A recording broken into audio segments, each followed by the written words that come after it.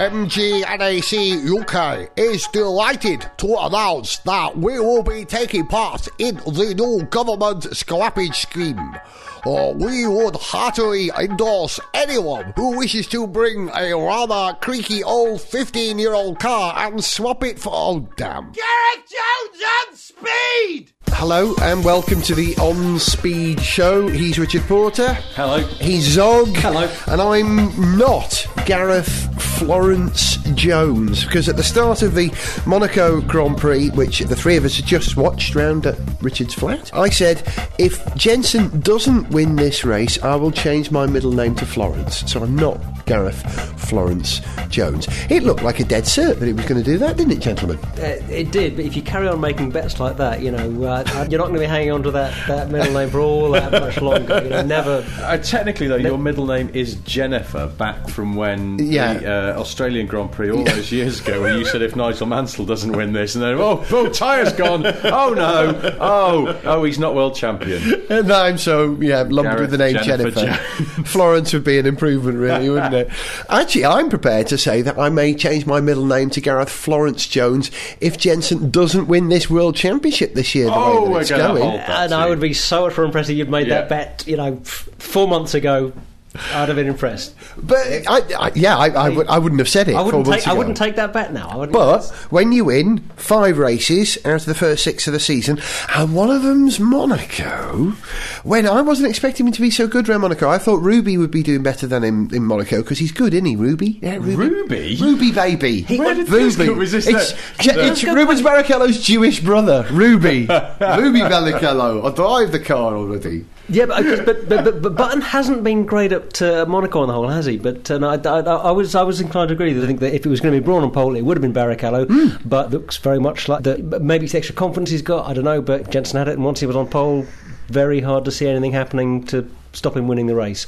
Ross Brawn is not the man who's likely to make a tactical mistake. No, that's true. It wasn't a great race, though, Rich, was it? Really? Not a race per se. It just got a bit. I drifted off after a certain point, but it was mainly because I think we were talking about this before the race, so we thought that if Raikkonen used his KERS to good effect, he could get a good start and it could be all over. But the Brauns just moved away and stayed moved away until I think Barrichello was told to look after his tyres. And the other thing is, I think we were potentially robbed of a more interesting race by Hamilton messing up in qualifying and starting from the back. If he had got third or fourth on the grid, I think we could have seen a much more interesting race. I wasn't aware that Lewis had actually done any damage to his nose, but it seems in that jostling with Kubica in the first couple of laps, he knocked his car around, but putting the new nose on the car made a big difference for him. But really, we were willing him up that grid, please get into a position where at least you might get 1 point, but it wasn't going to happen at all, was it? But he seemed a lot more cheerful at the end of this race. Yeah, and yes, it's weird, because what it seemed during the race was that normally he's one of those drivers who's a fighter in the Schumacher mould, where no matter how lousy the car, no matter how down on his luck he is, he will fight through the pack and he will deliver a performance that you'd think a lot of drivers would just give up. At the other extreme, I suppose, the Jarno Trulli syndrome, where you just get a bit bored on about lap 19 and go, oh God, I've been here already, can't be bothered with this anymore, and your pace goes right off. Hamilton's the absolute converse of that, where he will just fight and try and drag a lousy car up through the field, and he didn't seem to do so much of that. I don't know, we didn't see so much of his race, but that's what it seemed like. And yet the strange thing is that you didn't see him fighting, but then after the race you saw him being quite sanguine about what happened, whereas previously it had been the exact opposite. He'd have fought really hard and then expressed great disappointment in the post-race interviews. That's true, although Monaco is a circuit where it's so much harder to fight through the field. You can get bottled up behind just one car for so long. Maybe it's harder to be inspired to do it when there's so much less prospect. Can I broaden the subject a little bit from Monaco at the moment to the other stuff that was going on around Monaco in the build-up? The constant meetings between the FOTA and the FIA and Max and all that about the future of F1 at the moment. from my opinion, F1's pretty darned exciting at the moment. It's pretty good. Even if it is, as Bernie said himself before the start of the race, well, it's a bit boring, isn't it? The same person winning all the time. Yeah, I know. Bit boring in a good way. What was doubly... apologies if you weren't watching the BBC coverage of the Formula One because you're not in the UK or something, but the Brundle's grid walk, he encountered Jerry Halliwell and she was drivelling nonsense about Formula One generally. But now I wouldn't say I've met Jerry Halliwell, but I've been in the same room as her when we had her on Top Gear, and she is microscopically small. I was saying to you two before we started recording that she's like a sort of 5/8 scale model of a human being. It's bizarre. She's all in proportion, but just that she looks like she's slightly further away than she actually is. Now, I'm prepared to accept that she was probably wearing some heels or something, but nonetheless, she was notably taller than Bernard Ecclestone, which gives you some perspective on how absolutely almost invisible to the naked eye that man is. And therefore probably why he's so powerful. Small man syndrome. Got to make up for it, you know. Yeah. I'm 6'3" and I wield no power whatsoever. I'm busy being tall. You say Jerry Halliwell is a 5/8 scale model of a full-size Jerry Halliwell. I think it probably... The measurements were done in kilometres rather than miles. Yes, so she's like 0.62 version of... that's so geeky. So to come back... Well, we've all done the fuel conversions when we're working it out in the car.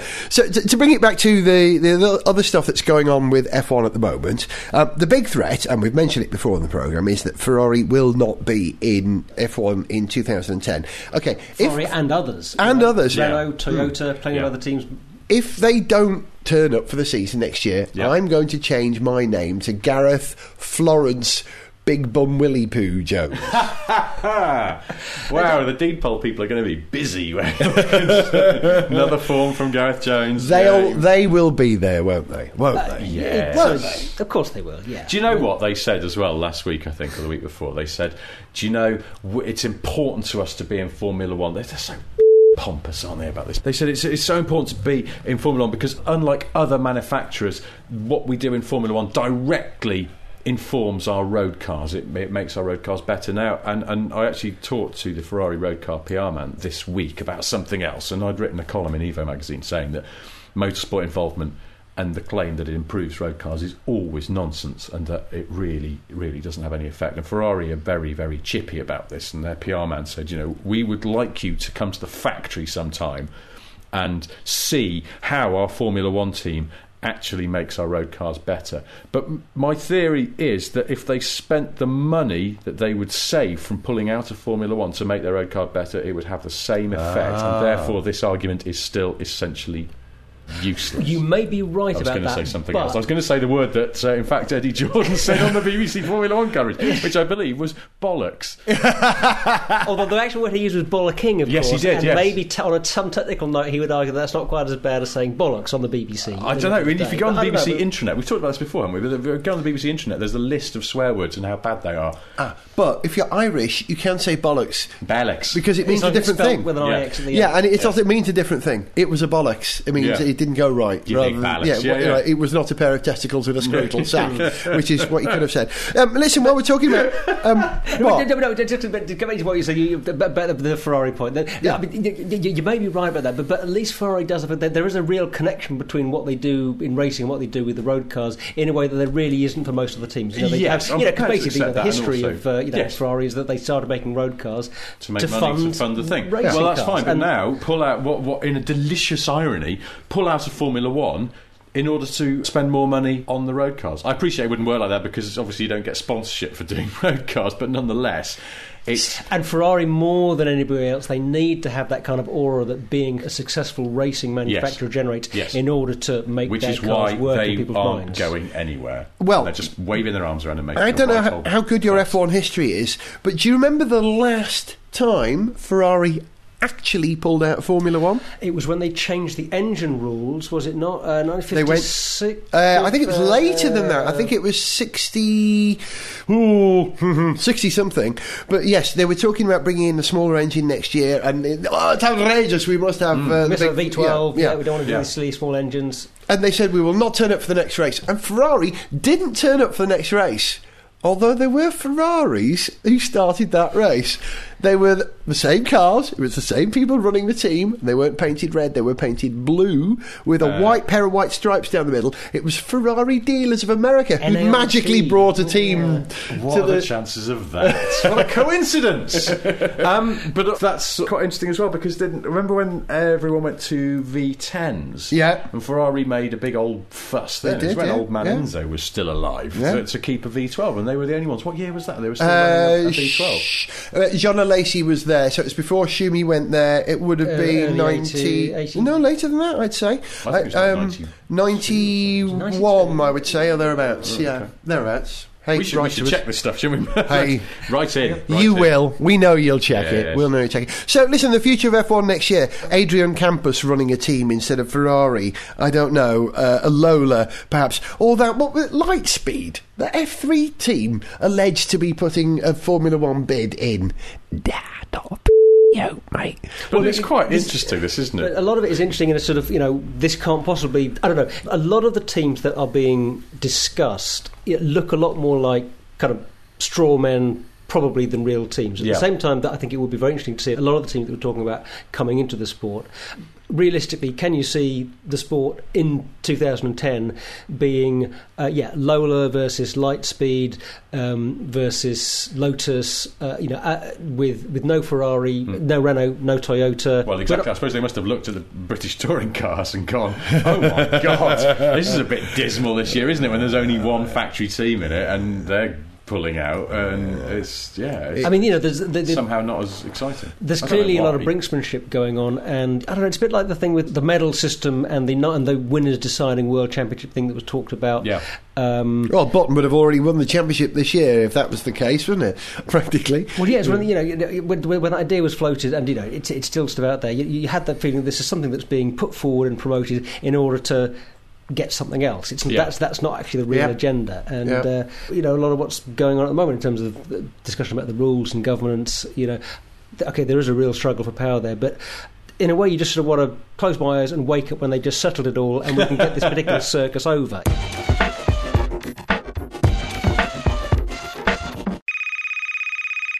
Pronto, Ferrari F1? Hello, it's Max Moser. What do you want now? New regulations proposal for you. From now on, all drivers to wear moose antlers on their helmets, okay?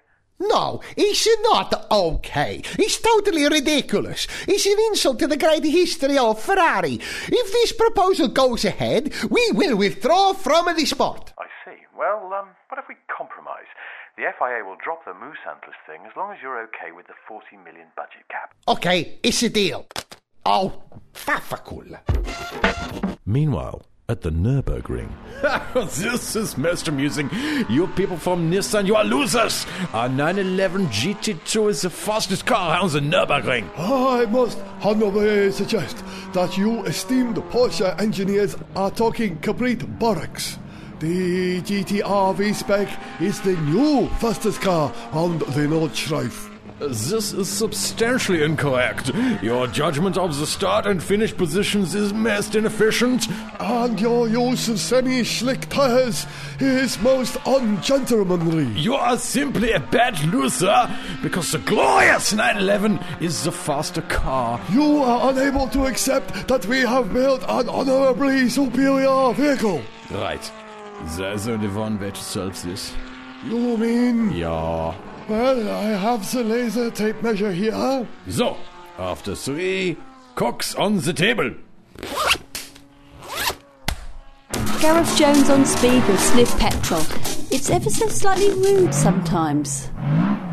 About halfway through the Monaco Grand Prix, I look around the room to see that I am in fact the only person watching the TV in the room, that Zog and Richard were both on their Apple PowerBooks doing some... How do you pronounce it? Appley Macintosh, is that right? Appley Macintosh, I think we then decided sounds like an American law firm of some sort. Spokesman for Appley Macintosh said there would be further job losses. No, we'll get to what you were doing on yours in a moment. Zog, you were on the BBC Red Button, live timing. I was looking at the live timing from the Formula 1 website. Which is very useful. It's a very handy. We love live timing. Last time we watched the race, my son was leaning over your shoulder and was calling out the times as we were getting it live. Yeah. And it was a bit sharper than than the commentary on the BBC, I have to say. Really? Yeah, he was great. He was there. Wow. There. Richard, you were twittering. Yes.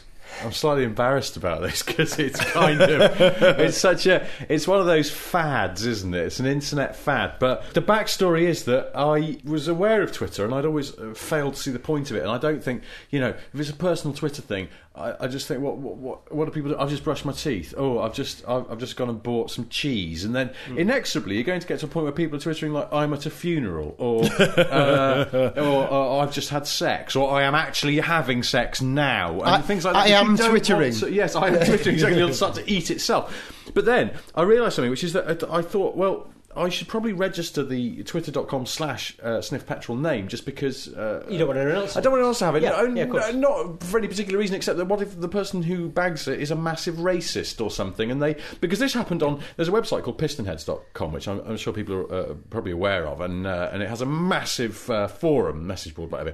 Good forums, yeah. And there was a guy on there whose username was Sniff Petrol. And I sort of vaguely challenged him about this because I'm on there, but my username isn't Sniff Petrol. And said, why did you have this? And he went, oh, well, just because it was free and I like your website. And I was like, well, it's quite flattering in a way, but it's also quite strange, And it's like, well, what bbc.co.uk/news might be free. Moira Stewart might be a free username, but I wouldn't take it because that might lead people to think that you're that person and not who you actually are. And this came to pass because... My friend Big John was toying with buying an Opel Monza that was advertised on Pistonheads. Oh, hang on. Opel Monza, that big old 3-litre coupe based on the Commodore, really. It was Senator. The whole family, yeah. I always looked. I nearly bought one once. Did you? Oh, well, you should speak to Big John. He's got about 5 of them. Love them. And he decided he needed another one. And it was being discussed on Pistonheads, and it was advertised on there. And Big John waded in and said, oh, I'm thinking of buying this car. And then I was talking to Big John, sort of later than this, didn't know anything about this Pistonheads thing, and he said, I've bought another Opel Monza. And I went, you've got loads, John, you don't need another one. He went, well, you encouraged me.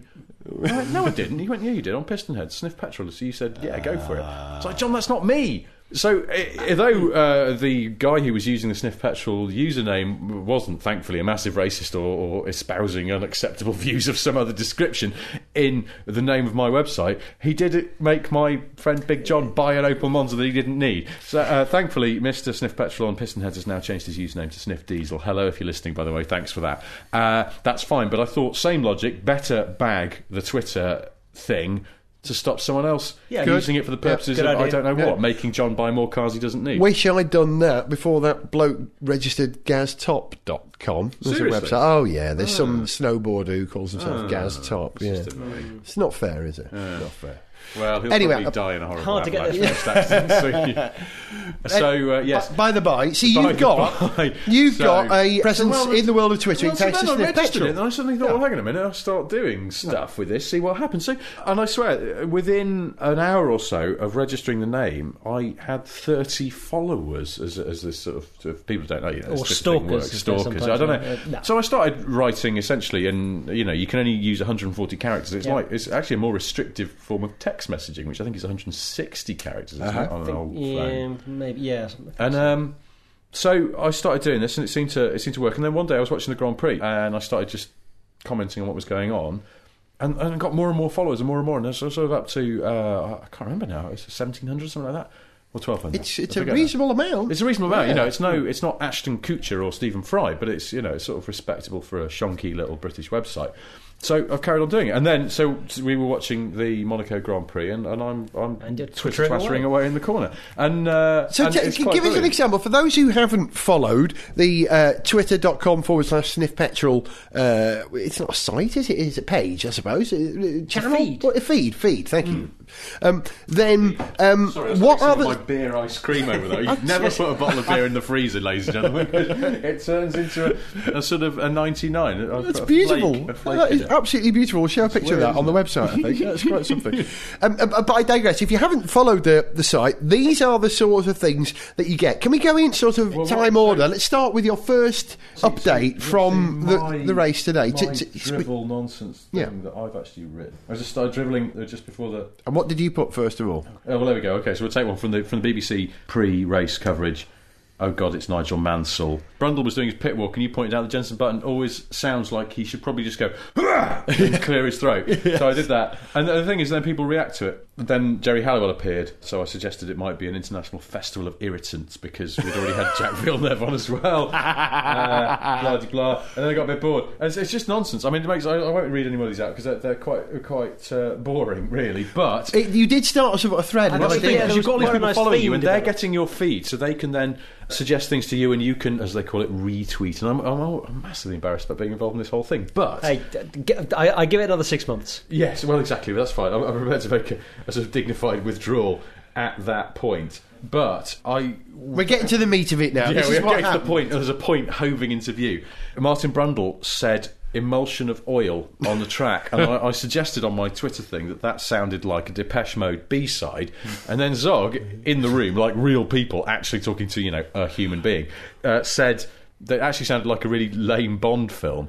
So I suggested, the race was going on a bit at this point, and I'm quite bored, so I suggested on the Twitter feed that if people suggest F1 related lame titles for Bond films, and whoever the people are following me on Twitter, hello to all of you. You're very, very funny. Very funny. Which is simultaneously a delight and quite depressing. Let's read some of them. Read some of them. Go in time order if you can. These things started coming in, and some of them are absolutely brilliant.